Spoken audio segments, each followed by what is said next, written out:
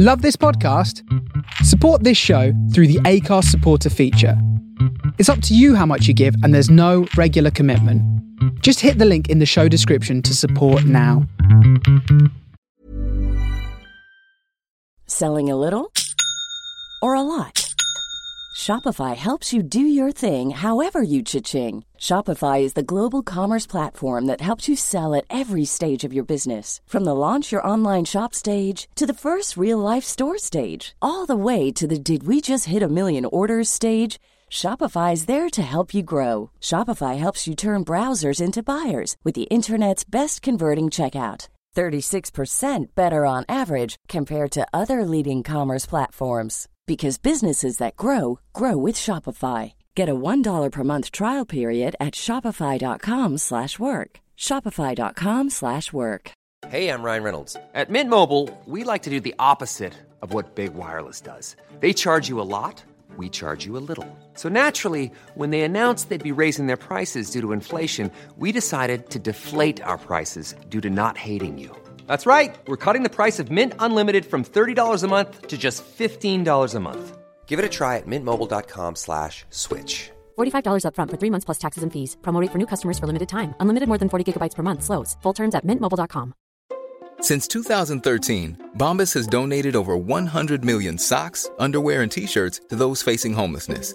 If we counted those on air, this ad would last over 1,157 days. But if we counted the time it takes to make a donation possible, it would take just a few clicks. Because every time you make a purchase, Bombas donates an item to someone who needs it. Go to bombas.com/ACAST and use code ACAST for 20% off your first purchase. That's bombas.com/ACAST, code ACAST.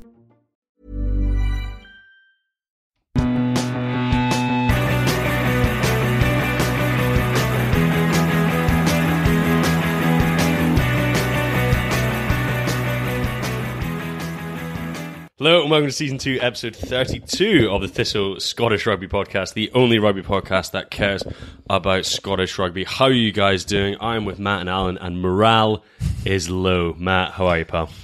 I'm okay. Managed to lose my phone and my wallet this weekend. Oh my God. It's not been a vintage one, but it's nice to see you boys. And How many beers? Quite a lot. Quite a few shandies in the end. Really? Yeah, some white wine. Oh, stupid. And Alan, you're struggling with some hay fever, so sinuses are flaring up big time. So your famous nasal tones are going to be turned up to 11. It's going to be a nightmare for everyone involved.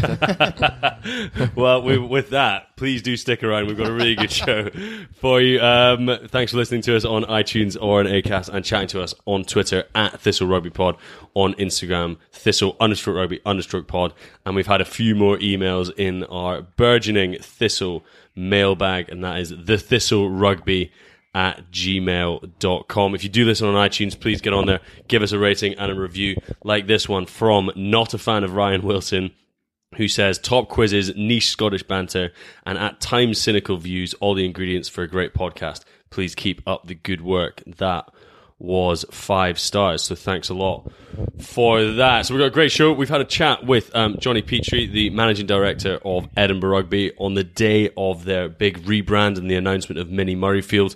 So we're going to play that in a little bit, but before we get to that, we're going to have a quick look at the news from the last couple of weeks, including a slightly strange signing, in my opinion, from Glasgow, who've signed an American number 8 called David Tamelow. Anyone get any thoughts on that? I mean, I don't think anyone had ever heard of him. I mean, no, absolutely not. He's not that young either. He's 28 years old. Although, to be fair, I think the story was he played a bit of rugby when he was younger. Then he went to college to play American football.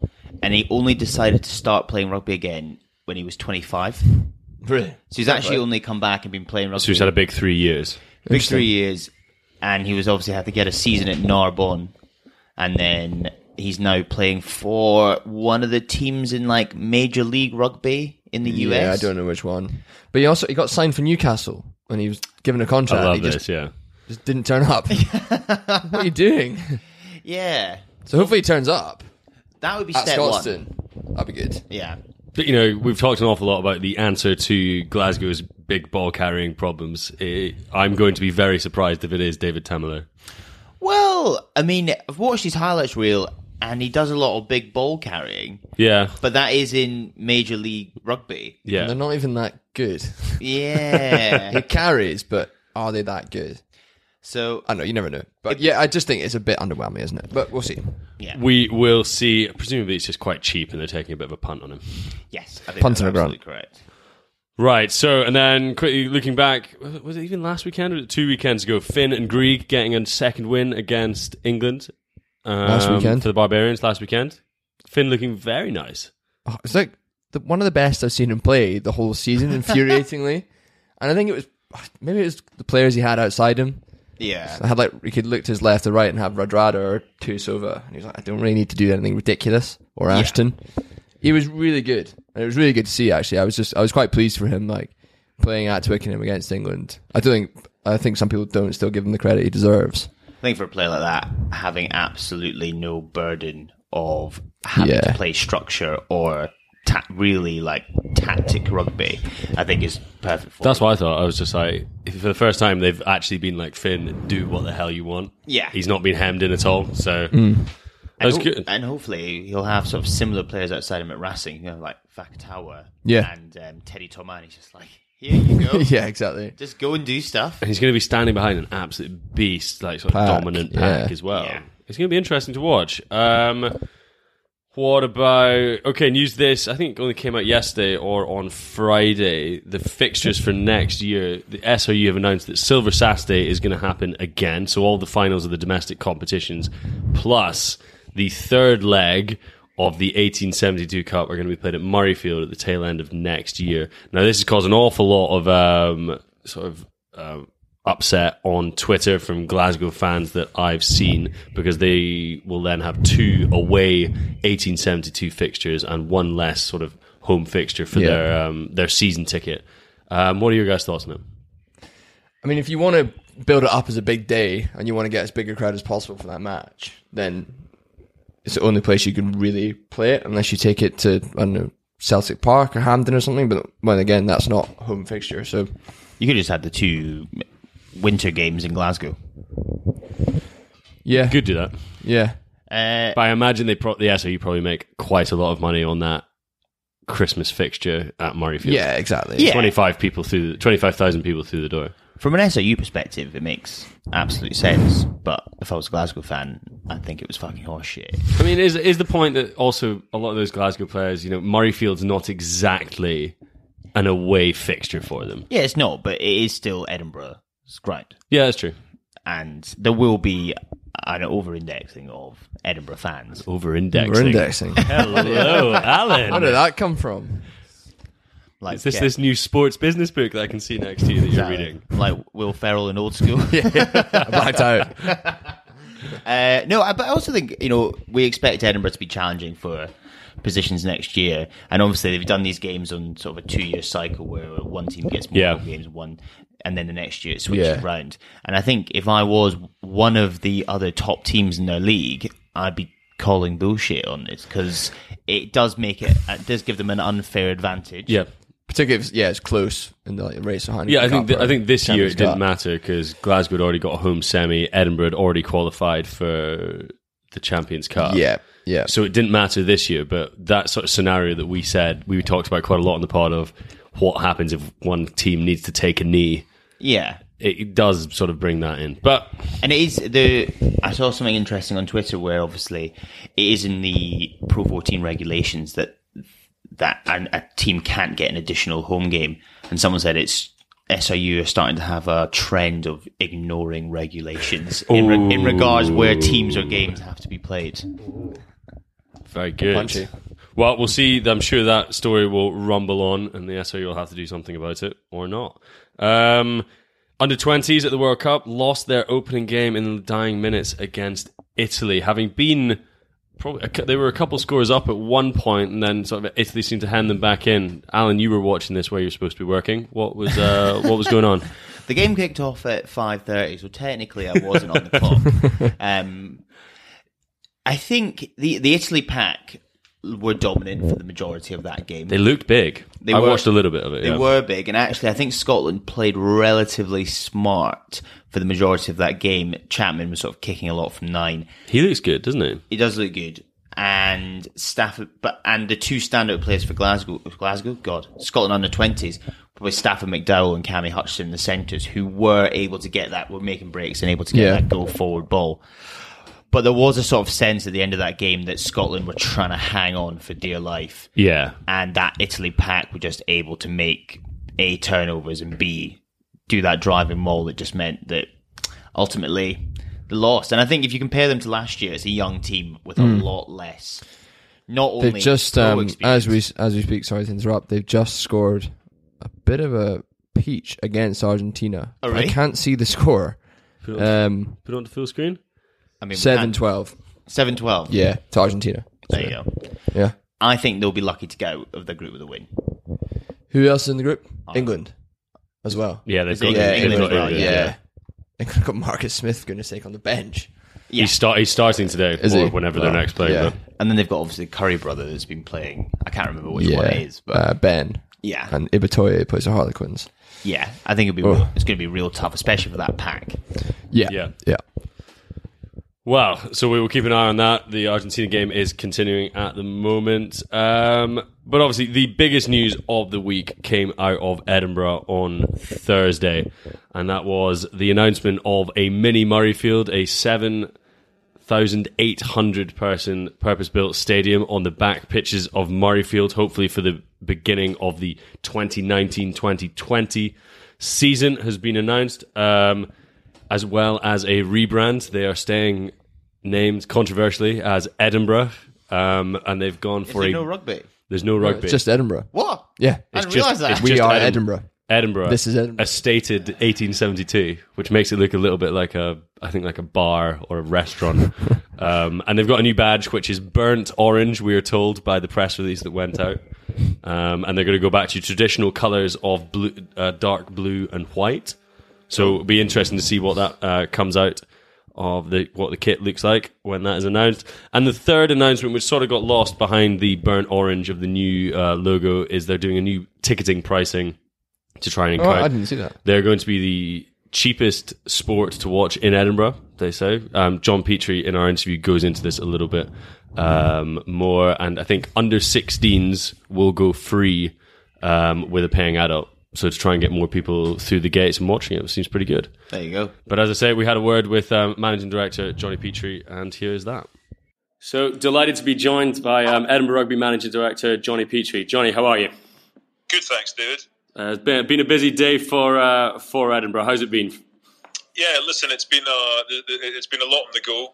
There's a lot of good stuff on the go at the club just now, and we felt it important to, off the back of a really positive season for us, to really set our stall about what's coming there. So it's been great in the first place to get to a point with getting the news about our intention to build the stadium out there in the public. At the same time as we put a planning permission into Edinburgh City Council, but also to get the news about the new brand identity launched as well. So yeah, been a busy day all round. Absolutely, and you've already touched on it there. Picking up my second question, I mean, how much of the success, that on-field success that Edinburgh enjoyed this year, led to this moment? I mean, for instance, if it had been another sort of middling season with no playoffs and no Champions Cup, would we be standing here with a new stadium on the books?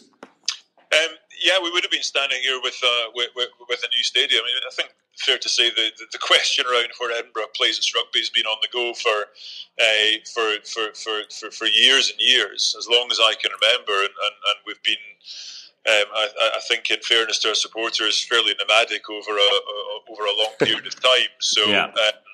Within that, we've kind of chopped and changed and had to chop and change and tried various things, and been at BT Murrayfield and Mireside and Meadowbank and Megatland and all over Edinburgh, it seems. So it's been one that's been really important for us, and to get that done. We've been working hard to try and deliver that over the course of the past couple of years, really. First of all, in being to Mireside and then getting to this point. But I wouldn't say it's so much off the back of a good season.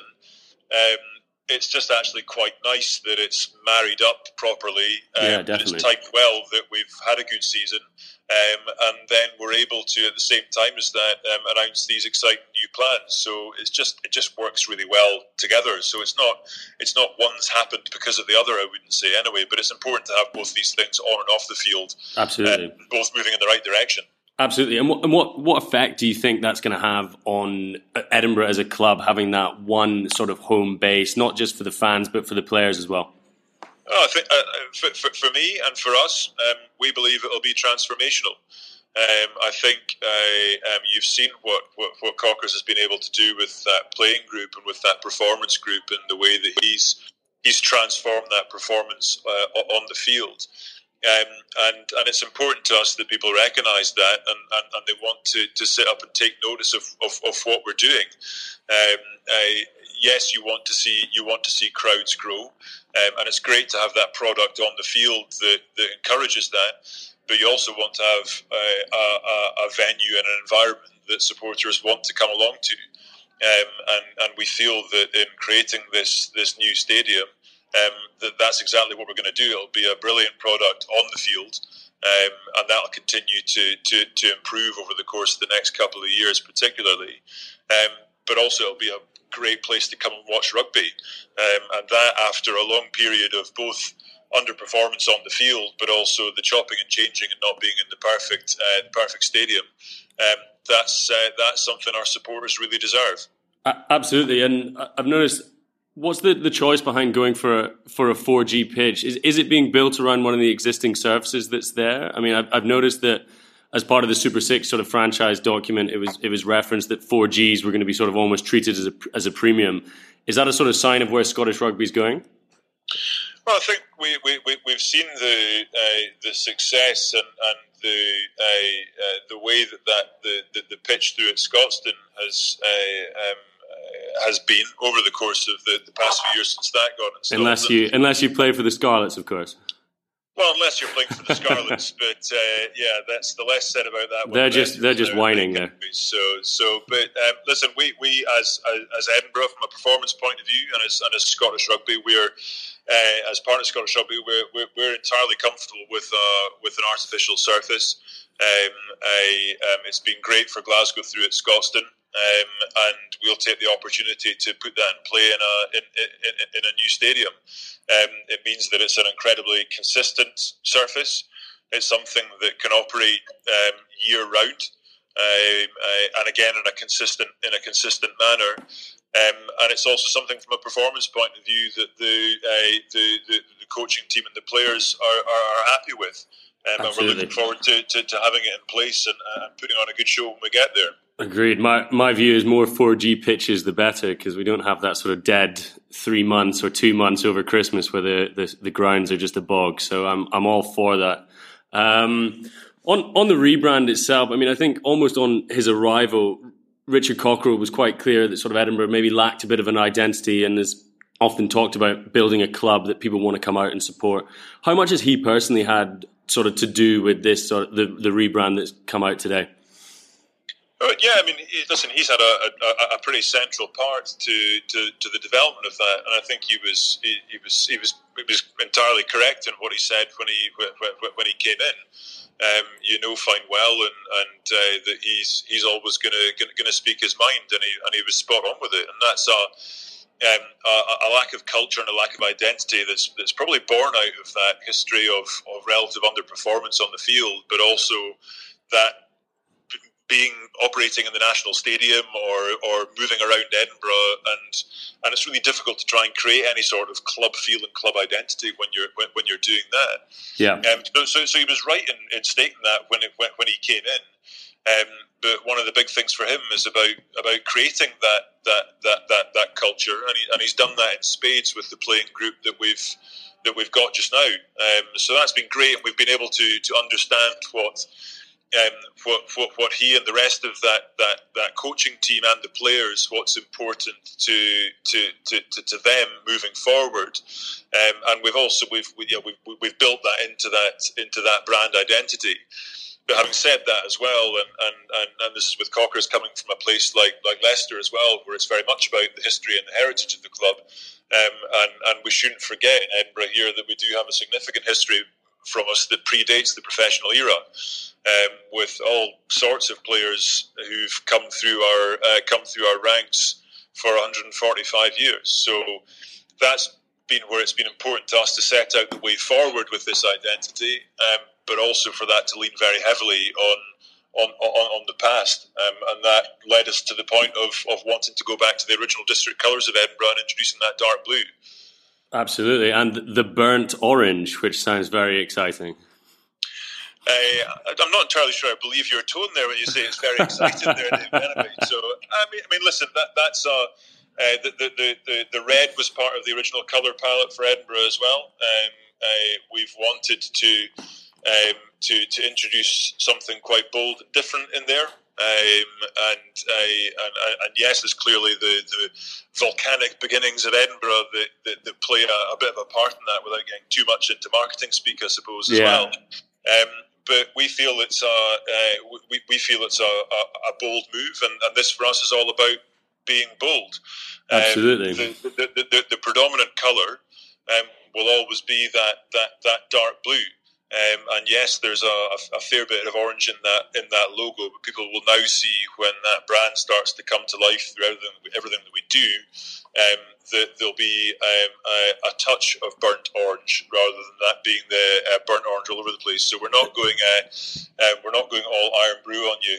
I was going to say it was picked up by a couple of our followers on Twitter that this was maybe opening the door for a sponsorship from Iron Brew, but I'll leave that for you guys to work out. Well, we already have a very fruitful relationship with AG Bar anyway. So very good. They're a very good sponsor of ours, but they have in no way influenced the branding process anyway. So. Good stuff. I mean, there's been a few rugby teams that have changed their logo, particularly in the English Premiership this year. Gloucester Rugby sort of famously said that if any of their fans had the tattoo of their old logo, they would pay for the replacement. Are Edinburgh going to offer up a similar scheme? Well, we were talking about this earlier on, actually, and I'm never sure whether it's right to encourage people to get tattoos in the first place anyway. So I'd be interested to hear whether any of our supporters actually had an original Edinburgh tattoo. So, but believe me, if you can find an Edinburgh supporter that's got a tattoo on them, I'd be delighted to see it in the first place, and I'm happy to have that conversation if you find one anyway. Challenge accepted. Sounds great. And another great thing you're doing, I think, from the announcement today, and really building on that idea of creating a club that everyone can get involved with. You're bringing in some new ticketing policies to encourage new fans to get involved with the sport. Can you tell me a little bit more about that? Yeah, I mean the big thing with these rebrands, and we have seen this through lessons that we've learned from other clubs and other teams that have done this recently as well. It's really important to us, rather than this just being we're doing a new logo and we're doing nothing else alongside that. You actually take practical steps to move the club on and really change the club, and clearly the timing has been right for us to do this alongside the announcement of our plans with the new stadium in the first place. But then it's really important to have the practical steps and the practical things that you're delivering to really move that club on.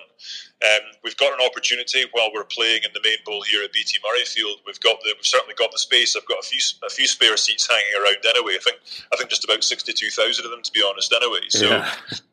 So we've got the ability to do something quite bold and quite creative with the ticketing, and I really want to make this the best product on the field at the best value, and putting that in the best environment when the stadium comes to fruition as well. So we felt it right and right for us to take the opportunity to set out a new ticketing structure at a time when people are probably expecting us to put ticket prices up, that we actually make this more competitive and more accessible. So in bringing down many of our ticket prices, in making sure that for the first half of the season, for all Pro 14 matches, under 16s can go free when they come along with a paying adult, that they can go free along with an adult season ticket. That it's really making that as accessible as possible, and encouraging people to come along, because with the product we're putting on the field and the value that we're creating in the ticket pricing, why wouldn't you? Brilliant stuff. And I think we're going to be in this pod. We're going to be discussing a bit of a look back on the season. But I think while I've got you here, what I'd like to hear is, beyond this sort of stuff, what are the ambitions for the club in not just next year, in the sort of years to come? What's the vision? It's growth. It's stability and certainty, and it's growth. We've got a fantastic group of young players, and we're already starting to see that group coming through. And we've enhanced that group and recruited very well across the squad going into next year. And in terms of the performance and the results that we show, yes, you've got that sort of.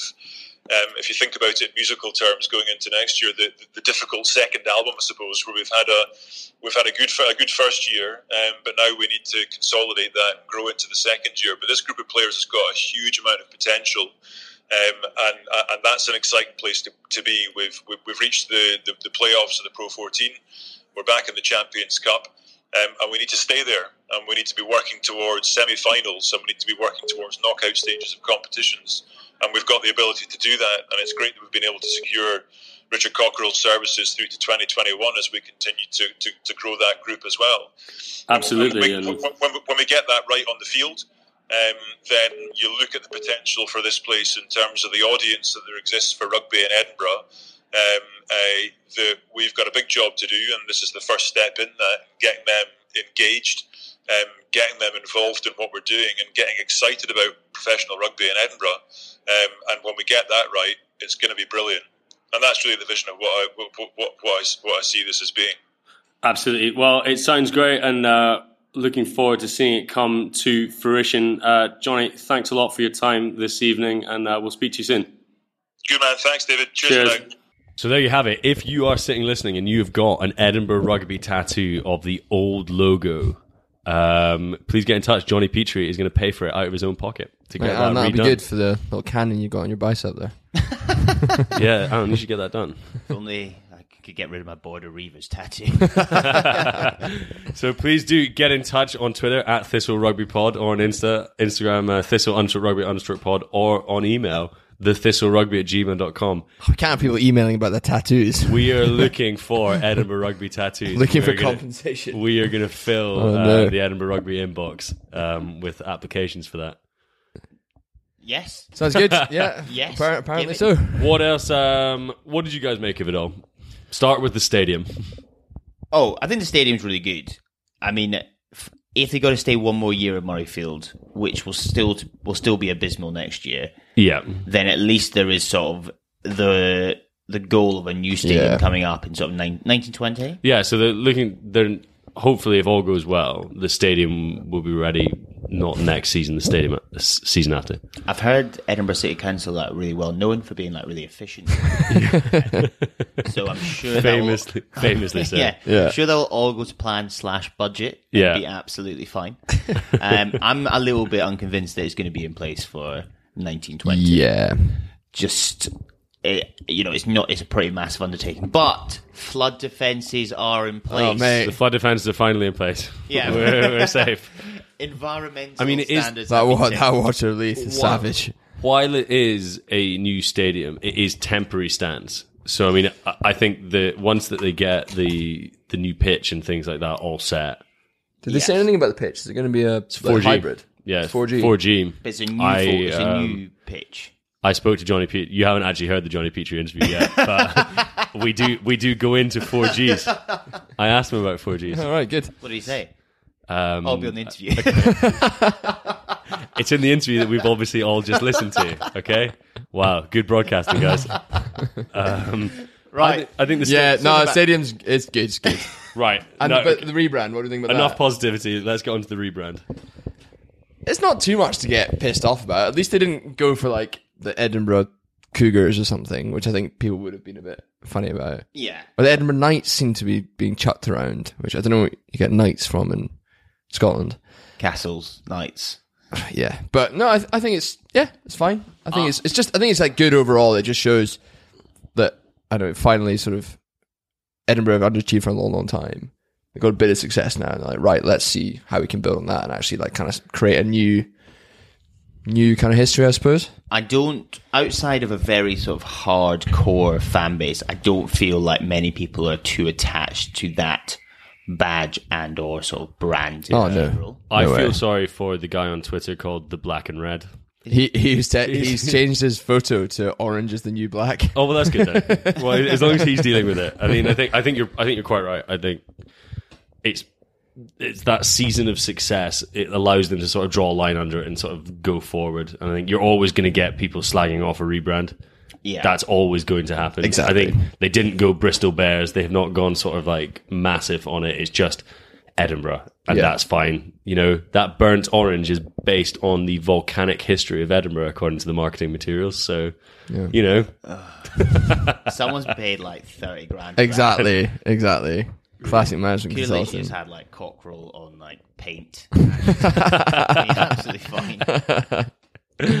and yeah, so the ticketing, they're bringing some cheaper stuff, which is great. Well, I guess what average attendance at Marside this year? 3 to 4. Yeah, if you're Something lucky. like that, if yeah. you're So lucky. obviously, by sort of just lower those prices, you hopefully once that temporary stand comes in, you can sort of try and fill out that 7,800. 7,800. So Is that starting next year then?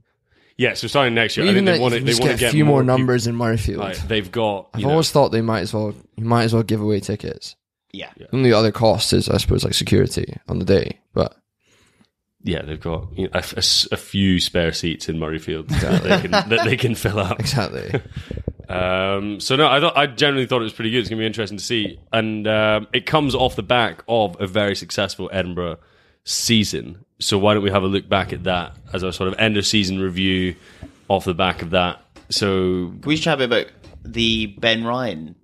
that's a good point. Yeah. Because obviously on Stephen Jones's Boo. rugby Boo. podcast, Whatever that's called. he has an interview with Ben Ryan for about 45 minutes, which Ben Ryan was very interesting, but it was still terrible because Stephen Jones was on it. And Ben Ryan sort of gave out a little comment there. I don't think we've seen in the press at all that he was not just interviewing for the Edinburgh job. He made it very clear that he had been offered the Edinburgh job and had decided it wasn't for him. And maybe that's just because he's had such a bad experience with the RFU and probably maybe felt that the SOU in general would be too Similar.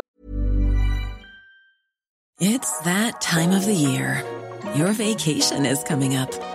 You can already hear the beach waves, feel the warm breeze, relax, and think about work. You really, really want it all to work out while you're away. Monday.com gives you and the team that peace of mind. When all work is on one platform and everyone's in sync, things just flow. Wherever you are, tap the banner to go to Monday.com. Millions of people have lost weight with personalized plans from Noom. Like Evan, who can't stand salads and still lost 50 pounds. Salads generally for most people are the easy button, right? For me, that wasn't an option. I never really was a salad guy. That's just not who I am. But Noom worked for me. Get your personalized plan today at Noom.com. Real Noom user compensated to provide their story. In 4 weeks, the typical Noom user can expect to lose 1 to 2 pounds per week. Individual results may vary. Yeah. But it's just interesting that you would offer someone like Ben Ryan the job, and now we don't know if anyone else offered the job, but if we make the assumption that Cockrell was the next to be offered, there's probably not another coach in British rugby who's almost like the polar opposite of Ben Ryan. I know. It's quite funny. And it just makes you think, like, what was the sort of strategy at the outset when they decided when they were hiring a new coach? Yeah. Because it clearly wasn't, we want this to be our game plan next season. We want to do open rugby, or we want to do like forwards-based rugby, because then you wouldn't have Ben Ryan and Cockrell in the same conversation. So maybe they just wanted like a big name, you know? Yeah. I think there's a bit of that. It's worked out, so. Maybe they felt they needed someone from outside Scotland. Yeah, and exactly. they needed someone with this sort of name and prestige to sort of carry a bit of weight with those players. Ben Ryan, I think he could be good. He would pretty big risk. Yes. Never coached 15s properly before. Yeah. I mean, it would have been a really more interesting appointment than Cockrell. Yeah, in a sense. Yeah, especially with the level, the talent of backs that they had, and the style of play that Edinburgh have gone with. Yeah, I think it would have been a much harder job for Ben Ryan to make an impact in 1 year than it would be for the impact that Cockrell's made in 1 year. Yeah, but hey, it didn't happen. So we got Cockers, and we in the Pro 14 stat line, if I'd been telling you at the start of the year, Edinburgh would have played 21, won 15, lost 6, scored 494 points, and finished 2 points behind the Scarlets, qualifying and Leinster qualifying for the Champions Cup, and going down, within one score of beating Munster in a quarterfinals of the Pro 14, you would have laughed me out of town. Yeah. Oh yeah. The state. I think we generally do take for granted like how far Edinburgh have come in a year, like where they were last year at the start of the season, and what has happened with fairly similar personnel. There hasn't been wholesale changes. No, little bits and pieces. How much of that do you think is down to just pure Richard Cockerell? A vast amount, to be honest. Yeah, I think it's probably not so much. I almost think not a lot of it's probably on the training ground. I think a lot of it is, and I don't really like talking about stuff like this, but mental and culture. Yeah. Like we've said it before, the amount of games last season that Edinburgh lost in the last 5 minutes was genuinely an embarrassment. Yeah. And the amount of games that they managed to hold on this season or win in the last 10 minutes. Yeah, it's unbelievable. Really impressive.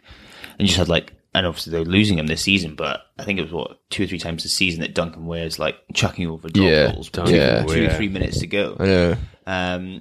So now that they've got that mindset in place, and from the amount of transfer activity done, they've cleared out quite a lot of the dross. Yeah, and definitely. Actually quite excited about quite a few of the signings. So I think they're a really great place next season.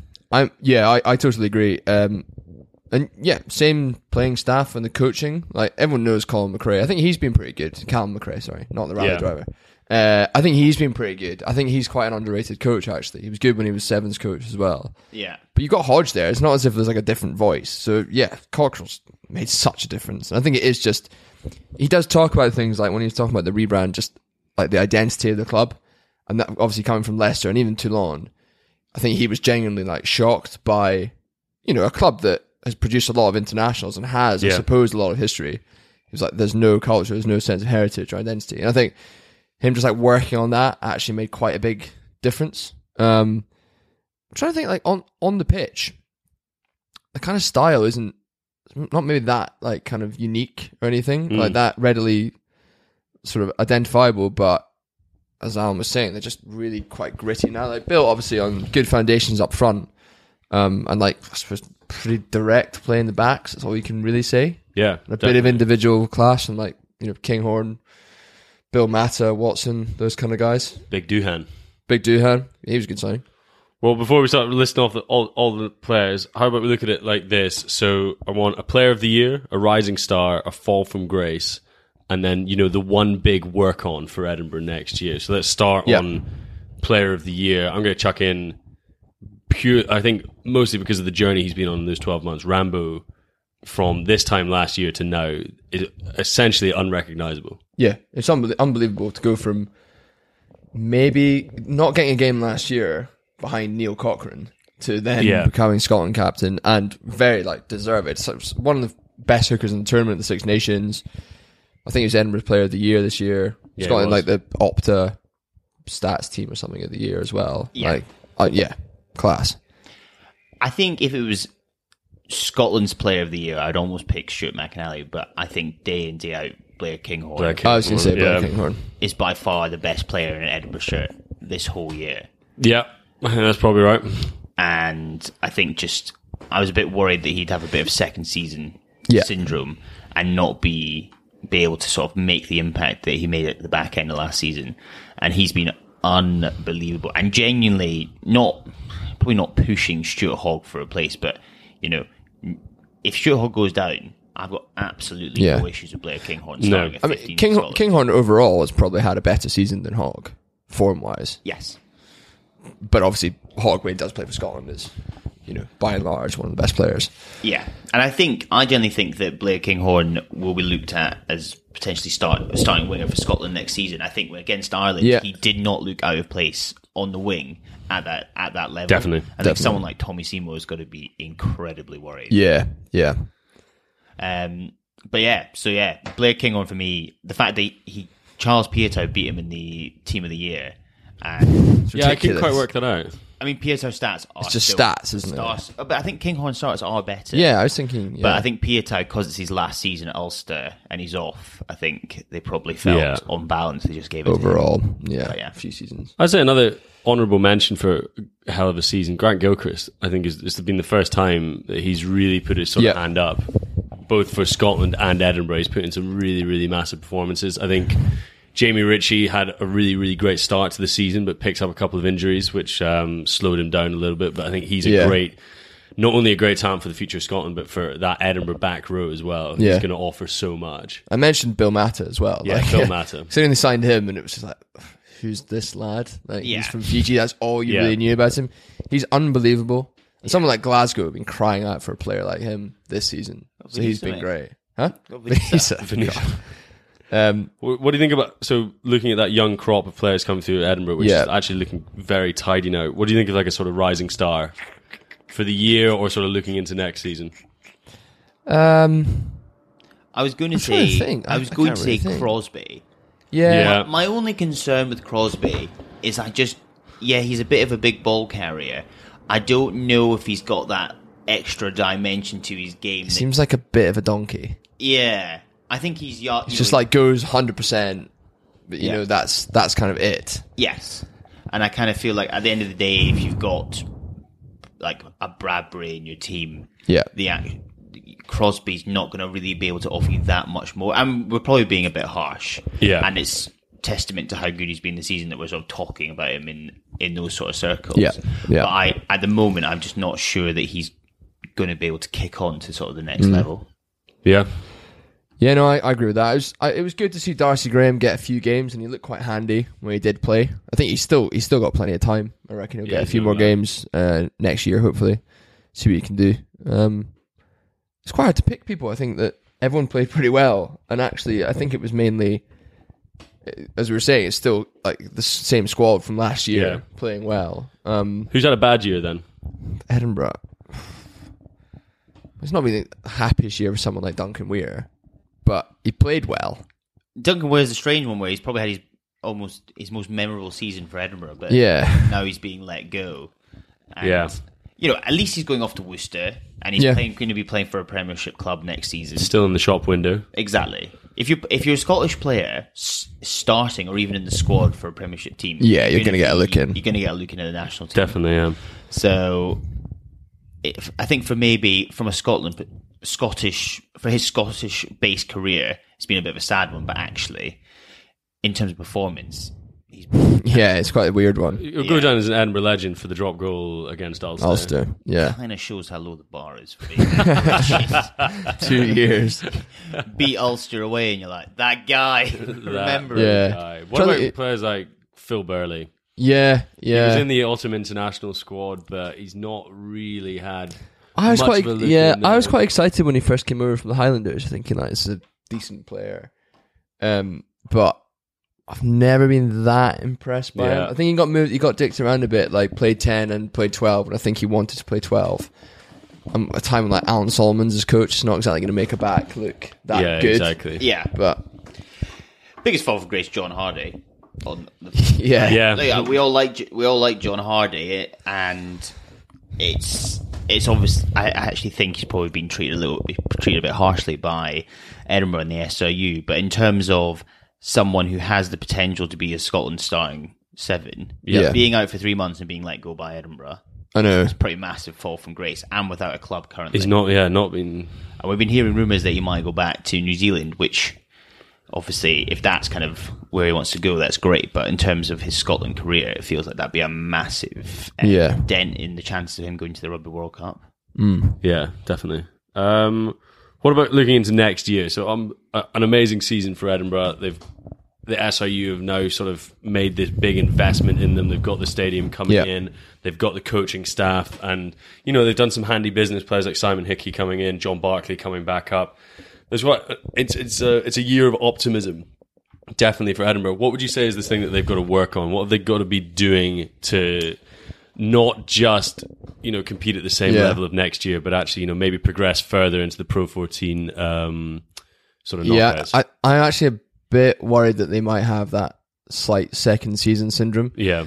Just because I think that next year, teams won't underestimate Edinburgh. They'll be like, this is a good side. We can't take them lightly like we probably could in the past. I think that as part of that, Edinburgh probably need to actually develop their performance side of things a bit more. Like I think last year, the one very good at getting results, but that was often maybe, at the expense slightly of performance. I think that if they want to keep going, they've got to maybe add a few more strings to their bow and attack, develop that sort of thing. So hopefully, Hickey and Matt Scott can add a bit to that. Yeah, I think Hickey's probably the player I'm most excited about. Yep. In terms of he's got that Super Rugby background, he's played for Bordeaux in the top 14 and not just been a bit part player. I think whilst Van der Vault has been okay, I don't think he's a 10 who's going to win you the Pro 14. And so I think if Simon Hickey can really take that team by the scruff of the neck, there's enough there for them to really challenge for definitely being in the top 2 of that group next season. Yeah. I think the other good thing is that they have gone to the knockout this year. I think that actually stands, because I even think against Munster, they big themselves up and say, yeah, we can win this. We don't care that we've not been there before. But then when they got there, it was a bit rabbit in the headlights, and they're like, it wasn't probably until the last 20 minutes, and they actually thought, oh, we probably should win this. So that'll stand them in good stead. Absolutely.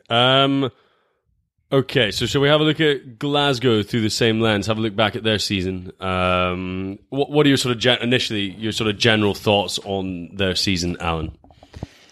It's disappointing. Yeah. I mean, if they don't, the thing with Glasgow is because they've done so well for the last 4 years. I think any season where they don't get to the Pro 14 final or at least make a slight dent in Europe is going to be considered a bad season. I actually think, in retrospect, this season will be a good foundation for next year. Yeah. Hopefully, there's going to be a couple more signings to come in. And I think George Horn, Adam Hastings, and Matt Ferguson have shown enough this season. Who's Matt Ferguson? Ferguson. Fagerson. Yeah. Right, you've broken his spirit. Sorry, mate. Come on. Spirits are already low. Sorry. Sappuccino. Fever. I can't be fighting you as well. All right. Yeah, I agree, and I think that it just shows how far the bar has been sent now that we're like, it was a bit rubbish this season when they did finish top of the group and got to the semi-final. It is that issue though, is when they went through that winning kind of run at the start of the season, they weren't playing that well, but they were kind of managing to do it. And it feels like in the Pro 14 you can get away with that, whereas in the Premiership you can't. Yeah. And it just feels like almost those weaknesses were just covered up by how poor the Pro 14 league can be at certain points. I think particularly when teams like Leinster and Scarlets that do peak, they're pretty good at that. Whereas it seems as if Glasgow sort of did all their good stuff in that first 10 game streak. Glasgow's top players did not step up at the end of the season, post Six Nations. Not only just at the end of the season, I think in the big Champions Cup games and things like that, and I think that had a huge thing to do with their season. I remember watching that first game against Exeter, and they were in it right until the death, but then just sort of got battered and couldn't quite get over the line. And I think that had a massive effect on their. And then they did essentially the same against Leinster the week after. Yeah, those big game players, the Scotland internationals, where you see your Johnny Sextons and your James Ryans, who's in his first season, or your big game players, your Rob Kearneys at Leinster, they turn up for those massive fixtures, be it in the Pro 14 or the Champions Cup. Yeah. It just didn't feel that Glasgow had that, particularly in the pack. No. To be honest, they don't have that many big game players in the pack, to be honest. Yeah, not too many very experienced internationals. Because the thing is, Xander Ferguson and Batty, they're coming back from the Scotland team, but they're not these big 28-year-olds kind of been there, done that, got the t-shirt sort of players. They're still young guys. So I think you're just hoping that development, just another year of experience. Yeah, I think it'll have a big impact that Dave Rennie is now there. Yes, I think we do forget that he turned up 1 week, maybe 2 weeks before the first game last season. Yeah. And he was doing sort of Skype interviews and things like that before then. Yeah. It's not a normal environment for him to sort of stamp his authority. And you think, in that interview that we talked about 2 weeks ago, he still says he's got about 6 names, 6 new players to come into the squad. 6 more USA Eagle internationals. Please sign someone good. It feels that there might be something more coming out. But what do you think player of the season for Glasgow? George Horn. It's got to be. You think? Oh, easily. Like, maybe at the start you would have said Callum Gibbons, but I think he tailed off slightly. I think he tailed off a little George Horn this whole season, like, you know, he was good in his first few games. You think, yeah, this guy's got a bit about him. And just the way he's kicked on to the point where he was starting those big matches at 9 ahead of Ali Price and even Pyrgos just shows how well he was playing and how much trust Rennie had in him. So, yeah, he's my player of the season by miles. I had put Callum Gibbons as a player of the season, but I do agree that obviously it felt like the impact he was able to make in those final games was a lot lower than he was at the start. Yeah, definitely. Was at the start of the season. But I think in terms of for next season, that if he gets that a bit of rest now in that full pre-season, I think he could be absolutely destructive next year. George Horn, player of the year and young player of the year. Yeah, I know. I think, but in that rising star category, I know he got the Glasgow Young Player of the Year as well, but beyond him in that rising star category, you've got players like Matt Fagerson coming through who looks like he could be the real deal. He's still only 19 years old, and he was starting the big games at the end of the year as well. I want them to move into number 8 and be like, right, you are going to be the Glasgow and Scotland number 8. Yeah, because I think that'd be his best position. I completely agree. And it'd be interesting to see if that Stafford McDowell, who's a Scotland under-20 captain, plays at 12. Yeah, I wonder if they'll. And he's played a lot with, like, I think he maybe played age group with like Ferguson. And it'd be interesting to see if he gets stuck in next year, because he's obviously played a really good Prem 1 season, and he might be that next kind of boatload of young players kind of coming through. Yeah. Is that what we're saying on Rising Stars? I think so. Then what falling? Unless you had another. There's no one else who's really come in. I know, like Ross McCann was chatted about, but he's not really. He's not played any. Not been able to get any game time. He's with Edinburgh. George Turner, but he's an Edinburgh player. Until further notice, I'd mentioned him, to be fair. Like, I thought George Turner had it. Kind of chucked across. It felt a bit like, I'm sure Rennie was like, I don't know who this guy is, but SU said, well, you can have this hooker. I thought he's great. Bloody good. I thought he had a really good season. I'd say someone like Sam Johnson had a very good year for Glasgow. Yeah. I think Nick Grigg maintained a pretty solid level of performance all year. He's picked up a few caps as well. Like, probably like Glasgow stalwart all year. Rui Jackson. I mentioned him. That's true. The Renaissance. Yeah. He's unbelievable. Played so many. He's been really good. He's been a really. You're right there, mate. I'm just like choking a little bit. Sorry. Well, who do you think's had a bad year then? Falling star. Ali Price had a bad year. Yeah, and majority of Scottish international players had a bad year for Glasgow. Ryan Wilson had a shocker. Tommy Seymour had a bad year. No, but can we talk about Ryan Wilson, please? Yeah, okay, let's talk about Ryan Wilson. I know we do it, but against Scarlets, I'm sorry, he was woeful. And it's just continued like the whole season of him not stepping up and making mistakes. I just don't quite get it. Well, he's got a new 2-year contract, so we'll have plenty more times to talk about him doing that. For goodness sake. So to finish up on Glasgow there, what do you think they need for next year, aside from a big ball carrying number 8? Yeah, we've mentioned that a lot, haven't we? With Finn going, it seems as if Adam Hastings is being handed the mantle, so he's got to really step up, I think. Yeah, because I mean, we're just saying like he's looked good in the flashes that he's played, but that is against like Zebre and the Kings. So and during the Six Nations period when a lot of the internationals aren't playing. So I'm not saying that he can't do it. It just remains to be seen what he's like in those sort of maybe like bigger pressure matches. Yeah. So that'll be pretty crucial. Agreed. Alan, any thoughts? No, I mean, as I said, just can Hastings step up in those big games, and can they match the big teams in the forwards? That's kind of it. If they get those two things in place, they will be competing to win the Pro 14. Oh, definitely. And what about Europe? I think it depends on the group. I think Glasgow get a good group. I think at home they can probably take pretty much anyone if they play well. Yeah.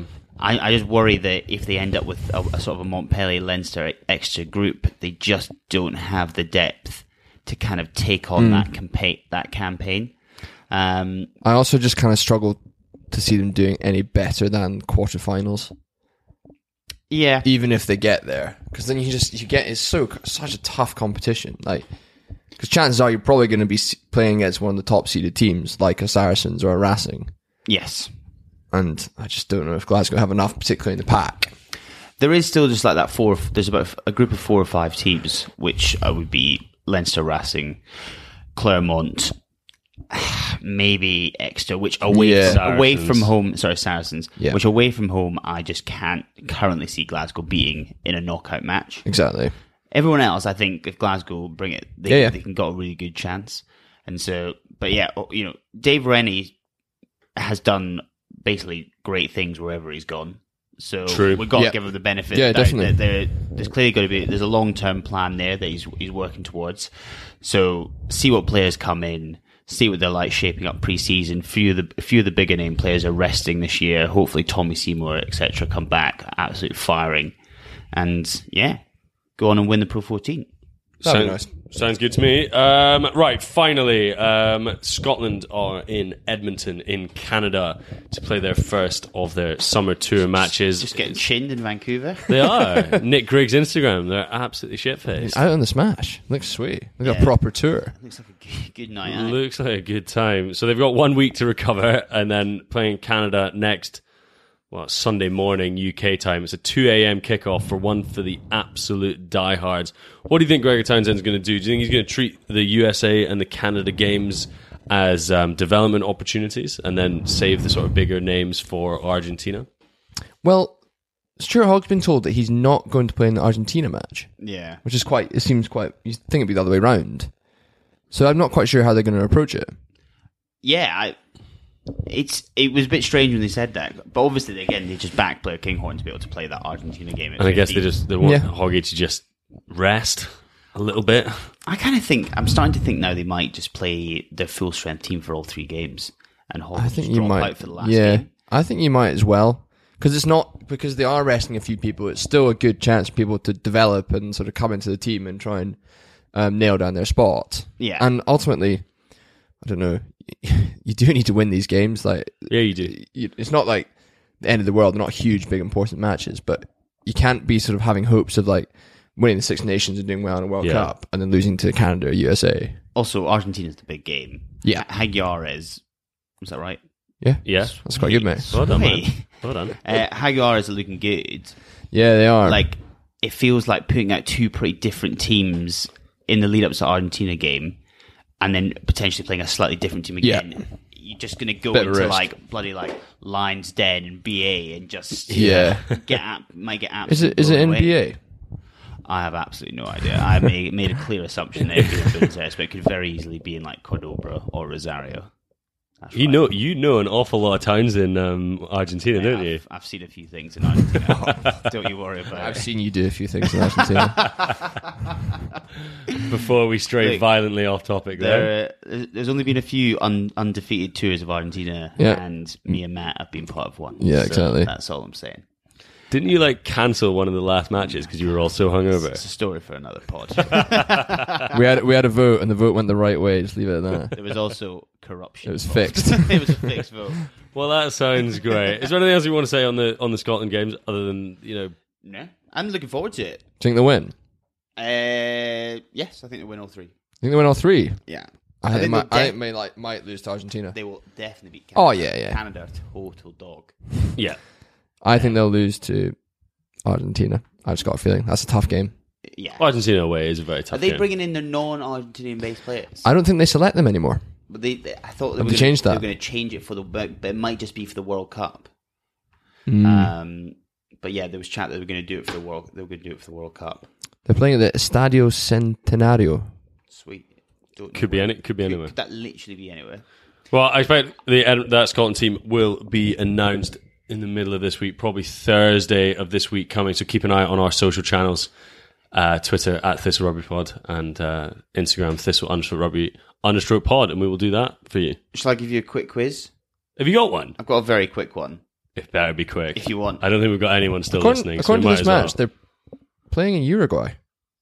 What? Let's check this for another time. Let's assume that they're not playing in Uruguay. Sorry. Do we need a quiz, Alan? Yeah, let's do a quiz. Right. Go on then. 3 quick questions. 3, but yeah. Who coached Edinburgh from 2005 to 2006? 2005, 2006. I don't know. We're gonna go Rob Moffat. I was going to say Rob Moffat as well. Rob Moffat was 09 to 11. Bloody hell. Wait, hold on. 05, You 06. can just chuck guesses at me. Todd Blackadder. Boom. 1-0 to Dave. Yes. 1-0 to Dave. Hold on, mate. 2000 to 2005. This is just, we're going. Boom. 2000, 2005. Quite literally no idea. No idea. What we good? Come on, you got someone. Bob Eason. I don't know. Scotland coach. Haddon. Boom. 1-1. Oh, nice. 2011 to 2013. Who coached Edinburgh? Michael Bradley. Oh. Hanny comes straight on. Who is Edinburgh's most capped player? All time. Ever. Patterson. No. Most points, though. Chunk. Boom. 3-1 to Hanny, my and he God. takes the It's win. game over. Well, Well done. that was a nice way to finish. That was nice. Maybe we Sorry, do that next time. Maybe just maybe quick- we do Yeah, a quick yeah. Fire, Yeah, I think that's boom, good. boom. Sorry, they aren't playing in Oh, really? Uruguay. Surprising. It's in Resistencia in Argentina, which is in the northeast. The north is the rugby heartland. I've never heard of Resistencia, though. Looks like fairly close to BA, to be fair. Let's wind this up. I think we can call it a day. Thank you very much for listening. We will be back next week to chat more about this summer tour. Thanks for joining us, guys. Cheers. Cheers. Hi, I'm Daniel, founder of Pretty Litter. Did you know cats tend to hide symptoms of sickness and pain? I learned this the hard way after losing my cat, Gingy. So I created Pretty Litter, a health monitoring litter that helps detect early signs of illness by changing colors, saving you money and potentially your cat's life. Pretty Litter is veterinarian developed, and it's the easiest way to keep tabs on your fur baby's health right at home. Go to prettylitter.com and use code ACAST for 20% off your first order and a free cat toy. Terms and conditions apply. See site for details. Hey, it's Paige DeSorbo from Giggly Squad. High quality fashion without the price tag. Say hello to Quince. I'm snagging high-end essentials like cozy cashmere sweaters, sleek leather jackets, fine jewelry, and so much more. With Quince being 50 to 80% less than similar brands. And they partner with factories that prioritize safe, ethical, and responsible manufacturing. I love that. Luxury quality within reach. Go to quince.com/style to get free shipping and 365-day returns on your next order. Quince.com/style. When you need mealtime inspiration, it's worth shopping Kroger, where you'll find over 30,000 mouth-watering choices that excite your inner foodie. And no matter what tasty choice you make, you'll enjoy our everyday low prices, plus extra ways to save, like digital coupons worth over $600 each week. You can also save up to $1 off per gallon at the pump with fuel points. More savings and more inspiring flavors make shopping Kroger worth it every time. Kroger, fresh for everyone. Fuel restrictions apply.